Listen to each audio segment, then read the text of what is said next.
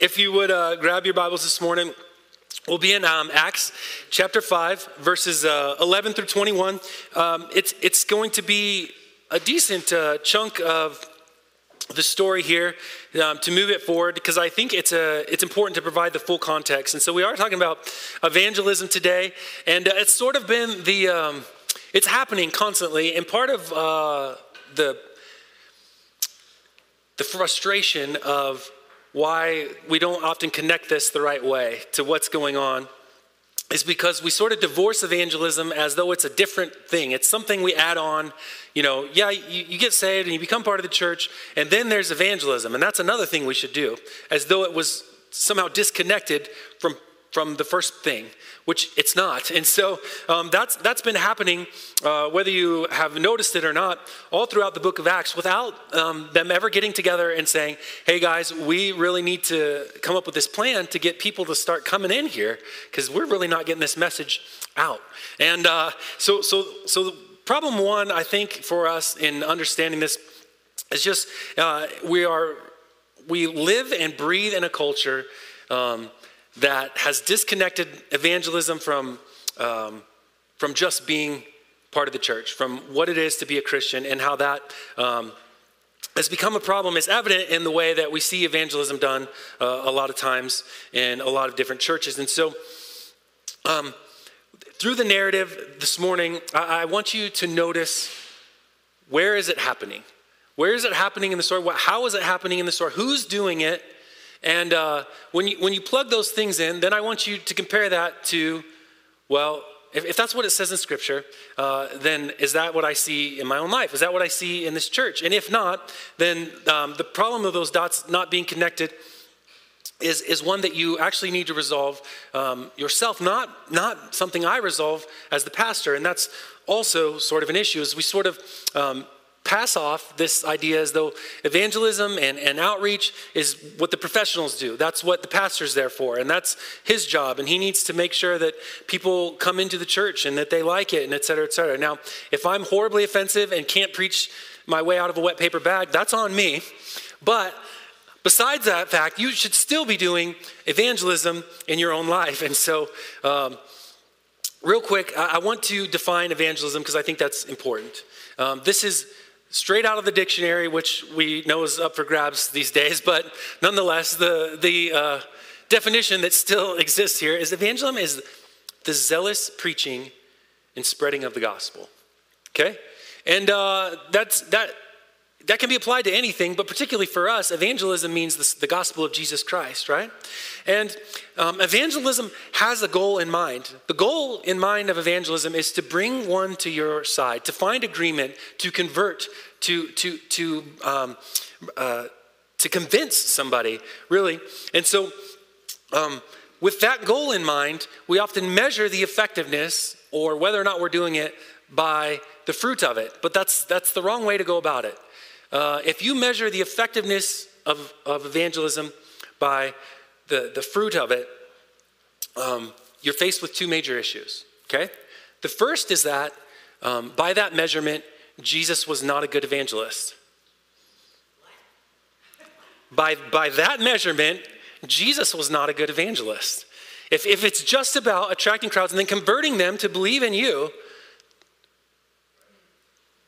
very few people, except for a select few, follow Jesus through his evangelism. So that can't be the measurement, is what I'm trying to posit for you. Don't walk out just yet, okay? So if it's about the desired response being evoked, just purely as the measurement of whether or not it's good, you have Jesus, first of all. The second is that it's possible to evoke responses from people aside from God or aside from the gospel. I did that in the primer. I showed you guys with the gift card how it's possible to get people to want something or scare them away from something without ever introducing God into that conversation. And so the question we should ask is, how is it happening in the church? And what does that mean for us? If it doesn't say, this is how you ought to do it, we ought to observe how it's being done and figure out from that how we can do it as well. And so Is evangelism even happening? Are we growing organizations based on something as a different motivation other than just the spread of the gospel? And so my premise this morning is that here's what happens in Acts. Acts reveals to us that the church, being what it is supposed to be, that is fulfilling its purpose, living the way that we're supposed to live, grows because of the necessity of what we are, not by what we do. Okay? It is by what we are, not necessarily by what we do. Evangelism and growth is an essential product of faithful lives, lived in faithfulness to God. Now, we tend to think of it as something extra that we can bolt on and something extra that we can add on because we need to draw a crowd. And I had this as a much larger part of the sermon, and I decided it wasn't a good thing to highlight it. But I want to show you a couple of ways that we think of evangelism and culture at large. Now, if I didn't tell you that this was a church, would you know that this was a church service? It's very, I mean, there's guys that are performing and there's lights and action and all that stuff. And whether or not you think that's good or bad, what in this picture jumps out to you as the point? Who's being glorified? What is people's attention on? There's one of the largest churches in America runs a series every year called At the Movies, where they simply take films that have come out that year and they teach from those films instead of from the Word of God. And so they build these great monstrous sets. This happens to be one. This is the lobby of the church. And then they go and they transform the kids area and people dress up and everyone's in costume. And here it is, the pastor coming out on stage. And it would be very easy for us to critique that and say, look out there, how misled that is. See, the idea that if we gather a crowd and we get them here, and then once they're here, then they'll love Jesus. The problem is that you've gathered them under some other pretense. And then it's really hard to connect that with some other purpose. You've done all you could to capture their attention, and their attention's on exactly what you wanted it to be on, which was something other than God, something other than the gospel, something other than their need. And so it becomes nearly impossible to evangelize from that statement, from that state, I should say. So before we look out there and we scorn them, are we doing any better? The truth is that we don't have any control over what other churches call evangelism, right? And it would be easy to say, well, that's a problem, and it is a problem, but we have the same problem. We just have a different manifestation of it. It's the same problem, but a different symptom. It's a fundamental misunderstanding of what evangelism is. So before we look out there and we criticize what's out there, we need to ask of ourselves, are we walking in the path of faithfulness, evangelizing when opportunities are presented to us? So I see a couple of issues with the mentality that we just need to draw a crowd and then everything else is up to God. And especially when it's done under that kind of approach, it turns the worship gathering of the redeemed people of God into a show to impress men. It makes the gospel a commodity to be peddled.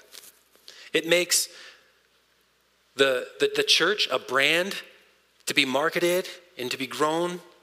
It makes people that are lost, they're consumers. They're just faceless demographics, not souls in need of the Lord. And it takes the typical faithfulness of the entire of the church and it pushes it away to an elite few in which we will entrust, because it has to be at a certain level to really entertain people. It has to be at a certain level to really attract their attention. And if I don't meet those qualifications, then how is it that I'm supposed to participate in being the church and evangelizing? The church is not made up of professionals doing things that you can't do.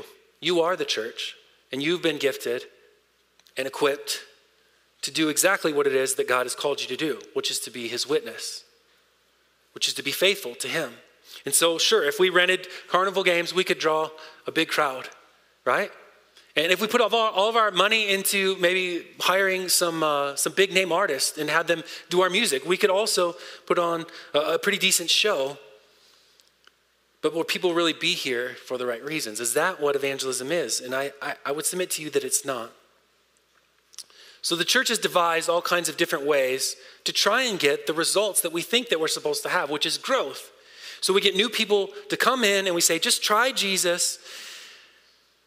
And we say, well, isn't that motivated out of the right things?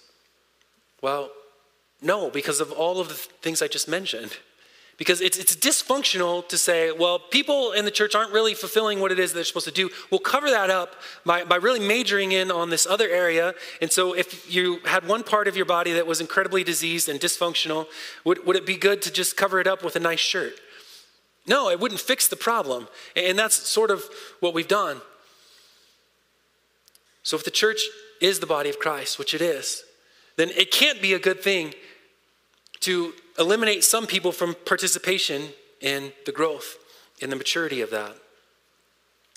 And so for us, the problem is that the gospel no longer goes out. We're just content to try and bring people in. And that's the summary of the whole problem.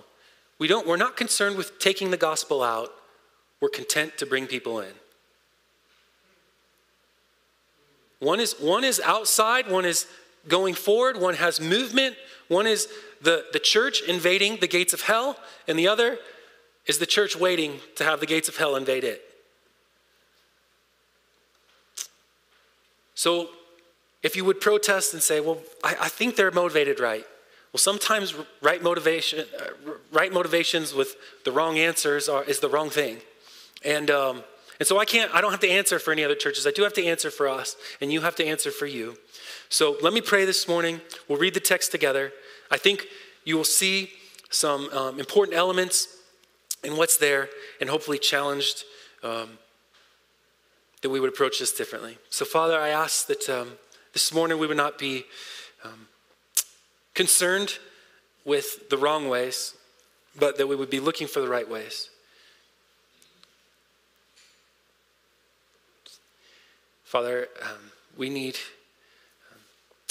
not just your instruction, but we need your strength, and we need your motivation to help us do what we must do. We want to please you in being your people. And so God, I pray that you would help us to respond faithfully to your word and your speaking this morning. God, I pray that you would do that you would speak, and it would not be a soapbox of my design, but it would be your own image that we would find lovely and glorious, that we'd be transformed by seeing it this morning. So Father, help us to see it. Help us to hear what's true. And God, give us your spirit, to give us hearts of flesh, that we might receive what you would say. Praise in Jesus' name. Amen. All right, well, read with me in Acts chapter 5, starting in verse 11, so that we can get the whole context, and I'll read through 21 this morning. It says, great fear came upon the whole church and upon all who had heard these things, and many signs and wonders were regularly done among the people by the hands of the apostles, and they were all together in Solomon's portico. Now, just pause there for a second, because I bet as soon as you read that, you've likely already forgotten that I said signs and wonders are not simply an end of themselves. They're an authenticating purpose of the ministry. So it's not signs and wonders like, let's put on a fireworks show as though there was some other pretense. It's the signs and wonders being done through the hands of the apostles to authenticate their ministry, lest you think I was way off base there. So they've agreed. They're all together in Solomon's portico. They're meeting there. It says, though, that none of the rest dared join them. I highlighted that last week. We'll come back to it. But the people held them in high esteem. So you have a contrast here. There's people that aren't jumping in with them, but then there's also a good rapport, if you will, with people. They held them in high esteem. There's respect for what it is that's happening. 14, and more than ever, believers were added to the Lord. Multitudes of both men and women, so that they even carried out the sick into the streets. And they laid them on cots and mats, that as Peter came by, at least his shadow might fall on some of them. And the people also gathered from the towns around Jerusalem, bringing the sick and those afflicted with unclean spirits, and they were all healed. But the high priest rose up, and all who were with him, that is the party of the Sadducees, and filled with jealousy, they arrested the apostles, and they put them in public prison. But during the night, an angel of the Lord opened the prison doors, and he brought them out and said, "Go and stand in the temple and speak to the people all the words of this life." And when they heard this, they entered the temple at daybreak and began to preach. Okay.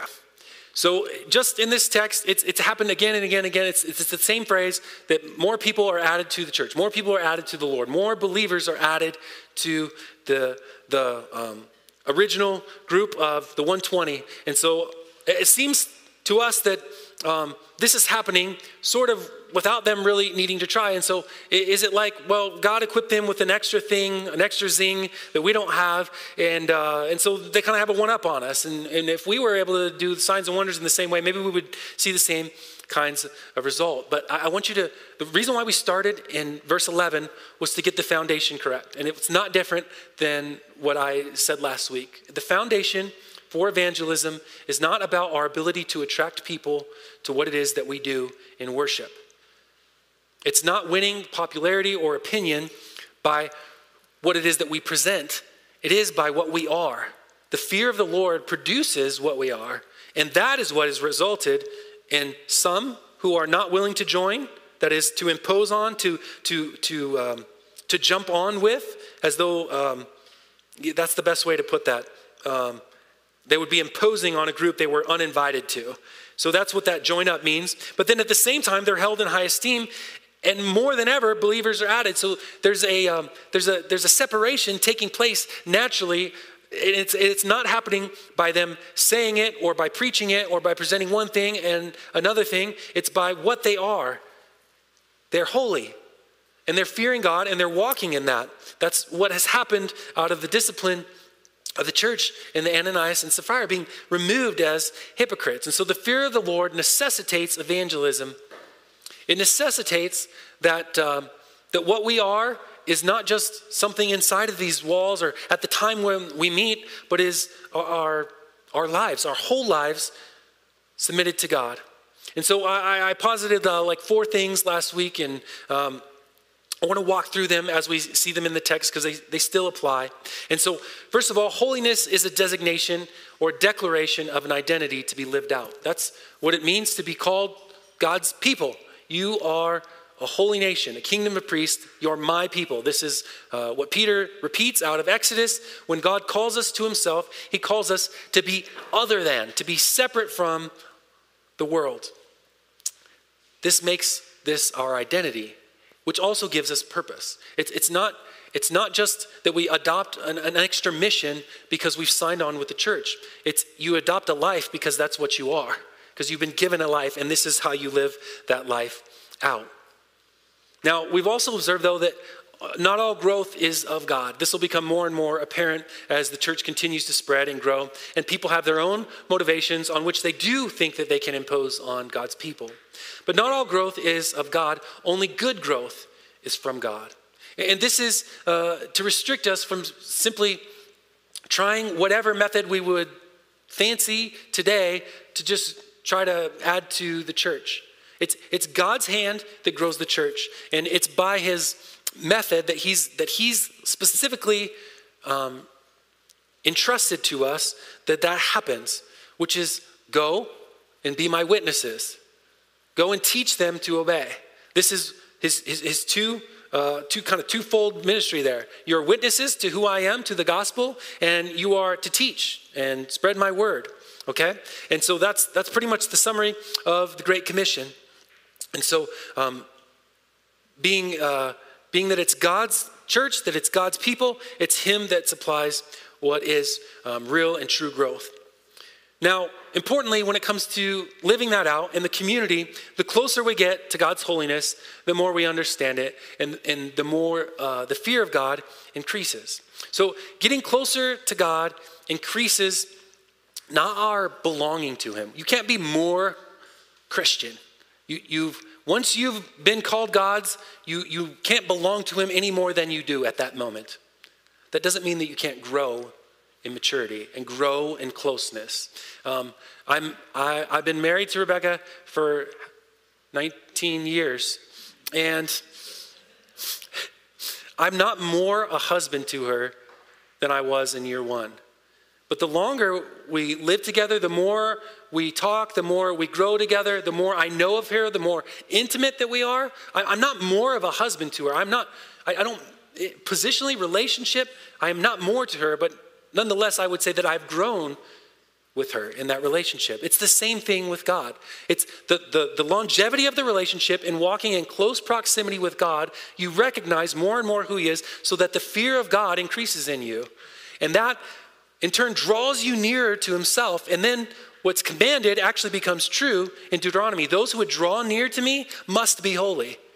Why? Because to be close to him, you shun sin, you kill sin, and you reflect his image more. So the closer we get to God, the more we press into him, the more holy we become, the more the fear of God increases, and then the more we represent who he is, which is this. When God's presence and the fear of God is here, it makes the people holy, which goes back to number one. Your purpose is in imaging the holy God in which you belong to. That is your identity. And so you must be holy because I'm holy. That's what that command essentially is. This is who I am.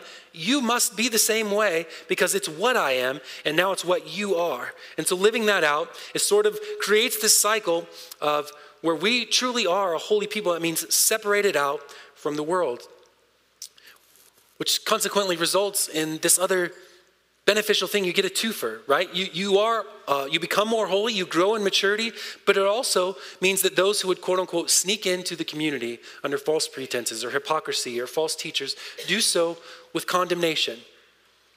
So why make such a big point about that? Because we think if we can get the world to like what we do or like who we are, then they'll come in and they'll feel comfortable, and that's a good thing. It's not a good thing. Here's why. Because it literally erases the distinction that makes you the church. It says, we'll flatten the whole thing out. There is no separation now between the world and God's people. We're all the same. But we're not so different. We like what you like. Don't worry about it. Do you see that is like a rejection of God's identity? He calls you mine. He says, I've called you out from among the world. Come out and be separate. And we go, no thanks. We'll erase the distinction, God. Then people will like us a lot more. And he says, but that's not the point. So that's one main issue with the way that we tend to approach evangelism. Not to mention the problem that then we're also beholden to that standard. So we say, hey, we just want people to be comfortable. We want the world to like us. We want them to agree with what we do. And so we'll sort of lower the bar. We won't live in holiness. We don't want people to feel like we're judgy, you know. And so we kind of erase that distinction, thinking that we're helping out God, and we're not. We are rejecting God at that point. And I use that word intentionally, and it's not hyperbole. So all of this works together and it drives our mission. You don't just have a part in this. You don't just have some small role to play. You say, well, isn't that what you're trained for, Mitch? Isn't that your job? I am here to teach and shepherd and help. And yes, I am with you in the task of evangelism. But if you are one of God's people, then you too are called to this. The Lord will grow his church through those he redeems who are called believers. Turn your attention to the text real quick. It says, many signs and wonders are done among the people. Where is this happening? It's unclear at that moment whether or not this is in the temple or not, but you're going to see that eventually it's not about the location. There's false restrictions that we place on evangelism, but what's happening is there's all these things being done that are miraculous, and because the people are being what they're supposed to be, which is a holy people, no one dared join them. And people held them behind the scene. And it says more than ever believers are added. That word believers in verse 14 is important. It's faith havers. It's the people that respond to the gospel in faith. And that's an important distinction. It's not just about collecting as much as we can. You know, all growth is not good growth. Some growth is a tumor. Uncontrolled growth is bad if it's not healthy growth, right? We want to grow in believers responding to the gospel. And that's the designation there in verse 14. It's not just that they grew in people and grew in popularity. It's that they grew with believers who were added to the Lord. Multitudes, men and women. It's telling us something about the common nature of it. So it had to be more than just in Solomon's portico. Now, mission that we think about in terms of evangelism is an extension of our being God's. And so what I see here is an expression of that through a few different verses of what I just tried to articulate based on being God's people, being holy, that being what we represent to the world, and that being the way that God adds true believers to the community. So this was a verse that we used last week to emphasize the importance of the fear of the Lord, but look at the result of the fear of the Lord. So the fear of the Lord, I submit to you, is the foundation for this, for evangelism. It says, work out your own salvation with fear and trembling. Why? Because it is God who works in you. He's working in you both to will and to work for his good pleasure. So you are given the will to do so, the want to, the desire, and the energy and the means to work for God's purposes. And that comes by way of it being God who works in us when we respond to him rightly in fear and trembling. And so look at, in verse 11, there it is, the foundation, great fear came upon all. And further back, I think it's in verse 5, where it says that great fear came upon the whole church. And then we see in verse 13 that no one else dared join them. That is, that they were a holy group. That was understood. It wasn't just everybody in the pool. We want to just make everybody happy and feel comfortable. It was specifically, do you know that if you're a hypocrite and you join that group, those people died? That's a significant thing to discuss sometimes when you decide whether or not you're just going to join up with a group. But it says, but the people still held them in high esteem. More than ever, believers, the faith havers, were added to the Lord. And then here's the result. This is the will and the work in verse 15. So that they. Now, it's difficult sometimes because pronouns don't always have a direct referent. That's a little bit of English for you. But it says, well, who is the they in this passage? Okay? Who is the they in 15? So that they even carried out the sick into the streets. Well, it's those who are being added to the Lord. Okay? Those who are being added to the Lord, in verse 14, the faith havers, multitudes of both men and women, so that they, the church, even went out and carried the sick into the streets, and they laid them on cots and mats, so that as Peter came by, at least a shadow might fall on some of them. And so you have the reality that it wasn't, let's stay in the temple and see how many people we can gather in here, that they might hear the message of the gospel. That would be a good idea. It's good motivation. It seems to be motivated in the right thing, but the gospel doesn't spread unless it's taken out. And that's exactly what they're doing. We can't wait for everybody to come in here. We're going to go into the streets and into the towns, and we're going to drag them out because they have needs. It's not just the people who would respond to the signs and the wonders, as though just to, gaping mouth observe what was happening. It's the people that are in need, and that's exactly what we are charged to do. Go find the people. Go find my lost sheep and gather them. So they're the ones that are going out into the streets in the towns, and they're dragging them out. It says, so that even at least Peter's shadow might fall on some of them. Much has been made of this, specifically by the Catholic Church. They have a vested interest in Peter being the guy. It says because they come out and they've got all these afflictions, and it says they're healed. And so I just want you to notice real quick, I'll point it out just as by way of doctrine for you. It doesn't say that Peter's shadow falling on them healed them. It was, in my estimation, they brought them out of the places where they couldn't access the message. so that at least if Peter came by, that his shadow might fall on them. It could be more of a colloquial phrase there, but it doesn't say his shadow might fall on them to heal them. It's that the people were gathered from the towns, even around Jerusalem, bringing the sick and those afflicted with unclean spirits, and they were all healed. So they carried out people into the streets. It's the work of the church, not the work of Peter. Peter didn't go find everybody that needed help. So that even if you want to say, well, Mitch, aren't you a little better at this than I am? Or don't you know something I don't know? Maybe I have more, knowledge, book knowledge, but you are equipped with everything you need to know for salvation and to share that good news with other people. And even if it's just, what's the phrase? One beggar telling another beggar where to find bread. You can do that much. You can testify. You can be a witness to what it is that you've known and to what it is that you've experienced. And we see that none of this has been rooted in the signs and wonders. It's interesting that they get arrested as the high priest rose up. And it says, then an angel comes, and the angel doesn't come midday when the crowds would have been in the temple and everybody would have seen everything happening at the public prison. It's actually quite conspicuous that this happens at night, in my estimation. I think it was for the very express purpose that it wouldn't be such an attention grabber, because then it would just be the sideshow. It would just be about the crazy thing that the angel did.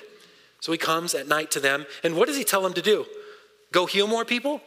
Go do more signs and wonders? No, he says go into the temple and speak to the people all the words of this life. And they respond. They entered the temple at daybreak and began teaching. Again, why? So that more who are faith havers, more believers would come. So I want to point out just a couple elements here and then encourage us in walking forward in this. The standards of being called holy sounds... it's foreign to our valedictorian, because it's or as bad as you want, but no one cares. Holy, and we've erased any. So here's what I see us missing today. When I say the church, I mean sort of us in this room, and most of we think that's for the people that are trained for that, and it pushes it from everyone onto a select few. All of the believers, notice, are going through the city, doing the work, finding people that need the help. The other part is that we place a false restriction on evangelism to a time and a place. A time and a place. It has to happen here. It has to happen in this service. And once that restriction has been made, it's impossible. There's no avenue left except for let's throw a party and hope people love it. You're left with nothing to attract people. If that's what you go with, it has to be now and it has to be here that they come to know who God is. When the gathering of the believers for worship becomes the time and a place where evangelism has to happen, then this has to appeal to those that you're evangelizing. After all, how can they come to understand who God is if we don't bring it down to their level? And once that becomes the focus and the goal and the point, we've taken our eyes off of God as the focus of our worship and we put it on men.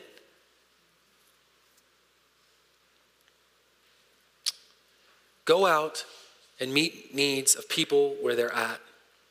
It's taking place all throughout the city. It's not here, it's go and make disciples. Go out and take the gospel. Thus, actually fulfilling the definition of evangelism, the spread of the gospel, not the bringing in and collecting of people. So simply said, not very simply, but somewhat wordy, but as much simply as I can say it, God's design for evangelism is the whole church being the church in among the world. The whole church being the church in among the world. The church holding the place there of that longer definition of those who are called out from among the world, those who belong to God, those who are the holy people, whole lives for God. Every individual going out, living out, speaking out in regular, everyday, everywhere living as witnesses to God. So the success of our evangelism is not going to be me lighting a fire under you, but by you recognizing that is the identity you've already been given. So you're either choosing to ignore that or live in rejection of that, but you can't, you mustn't. Let me give you some false assumptions that I want you to turn away from. We think that if we can get people to come in and be in awe of the display that we can put on, the show that we can collectively put out for them, then they're going to find a hard time turning their eyes from that display to Jesus. If we come in and we say we want them to be happy, we want them to be fulfilled, we want them to be impressed, then they're not going to feel any necessity to be happy and fulfilled and impressed with God. We want people to enjoy the church and be comfortable, but people don't seek for other sources of joy and comfort when they already have them. We want people to like us, and we want to entertain them. We want them to think that we're not as nerdy as they say we are. But this prevents them from seeking something that it offers them an alternative from the way that they've been walking, an alternative from what it is that they've been living in. See, they're already entertained and accepted and loved and celebrated more than you can imagine. That doesn't mean people don't walk through life with needs or feeling unfulfilled. It just means it's not the church's job to also affirm them in that. We have to offer them something different than what it is that they get everywhere else. We want people to love God and accept the gospel, but if we only offer it as the token get out of hell free card, then they've not really come to understand who God is. If we want people to join the church without any distinctions in it, if membership doesn't mean anything, and we say, well, that's legalistic and people won't come or they won't like that, then we buck accountability and we abuse the leadership and the shepherding that God has put in place. Then people will just relegate belonging to attending. And that's pretty much where we're at. If I said, do you belong to a church? You would say something like, yeah, I go to that church. I attend that service. That's not belonging. Belonging is belonging to God, being his own children, being his people. That's what belonging means. So it has to mean more than I drug myself out of bed to be entertained this morning. So do some more. All of that behavior does not produce believers. It just affirms people in what they already know and what they already love and what they already like. And it offers a false hope, a gospel that can't save. So my encouragement for us this morning is not to be caught up in either the failures of society at large or the ways that we see maybe other churches offending in this way in more than us or something. The question is, are you just living your life faithfully no matter where it is that you're at, what it is that you're doing as a witness to who God is? Or is who you are in God only something that happens in here? Have you limited that? Is the false restriction of I belong to the church when I'm in the church, but whatever happens out there, that's what evangelism is. It happens when you're living for God out there and you're identifying the needs of people and not so worried about attracting their attention with some other false motivation. It's not a rung too far. It's not a ladder that you have to climb. It's not too much for us. I say that because of the Philippians passage. Because it's God who's at work in you. both to will and to work for his good pleasure. And it's his good pleasure to add to his kingdom. And it's his will to do so through the gospel of Jesus. And so if we would hold fast to those truths, that's all that's required. And you would see the fruit of it. And I don't say that to give some false challenge, but just to tell you that that's the means that we've had. Those are the tools in our hands, and we rarely use them. I want us to be a church that is concerned with those that aren't here right now. They're not just a demographic that we have to identify and figure out which right buttons to push so that they'll like being here. Their souls disconnected from the Lord God. And you are a beggar that found bread, and you can tell them where to find bread, can you not? Father, I pray this morning that we would see not just the necessity of evangelism, but also find the strength and the encouragement to go out